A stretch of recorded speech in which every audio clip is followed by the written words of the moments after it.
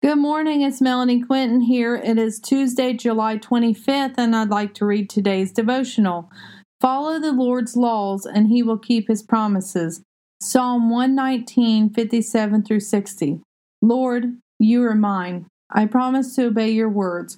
With all my heart, I want your blessings. Be merciful as you promised. I pondered the direction of my life, and I turned to follow your laws. I will hurry without delay to obey your commands. The Lord is ours. Let us promise to obey his words. With all of our hearts, we desire his blessings. The Lord is merciful as he has promised. Let us ponder the direction for our lives and follow the Lord's laws. Do not delay in following his rules, for we only have this moment, not guarantee the next. What place in your life do you need to pray for the Lord's direction? Are you coming to a crossroads and wondering what is next? The Lord is faithful to guide us down the path that we need to be on.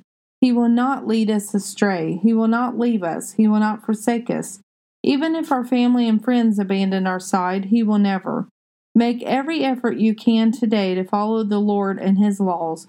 Do not fall into the self-mentality that you don't need the Lord, for we should always need the Lord. He is the only one that knows all and sees all.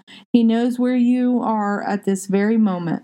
He knows if you are struggling with depression, oppression, opposition, or confusion. He knows if you are excelling in all you do for his glory.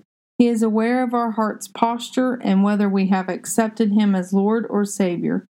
He knows our name. He calls us chosen. He calls us forgiven. He calls us his children. Get right with the Lord today and start living your best life tomorrow. Have a blessed day, inspired by God on 7/25. Thank you.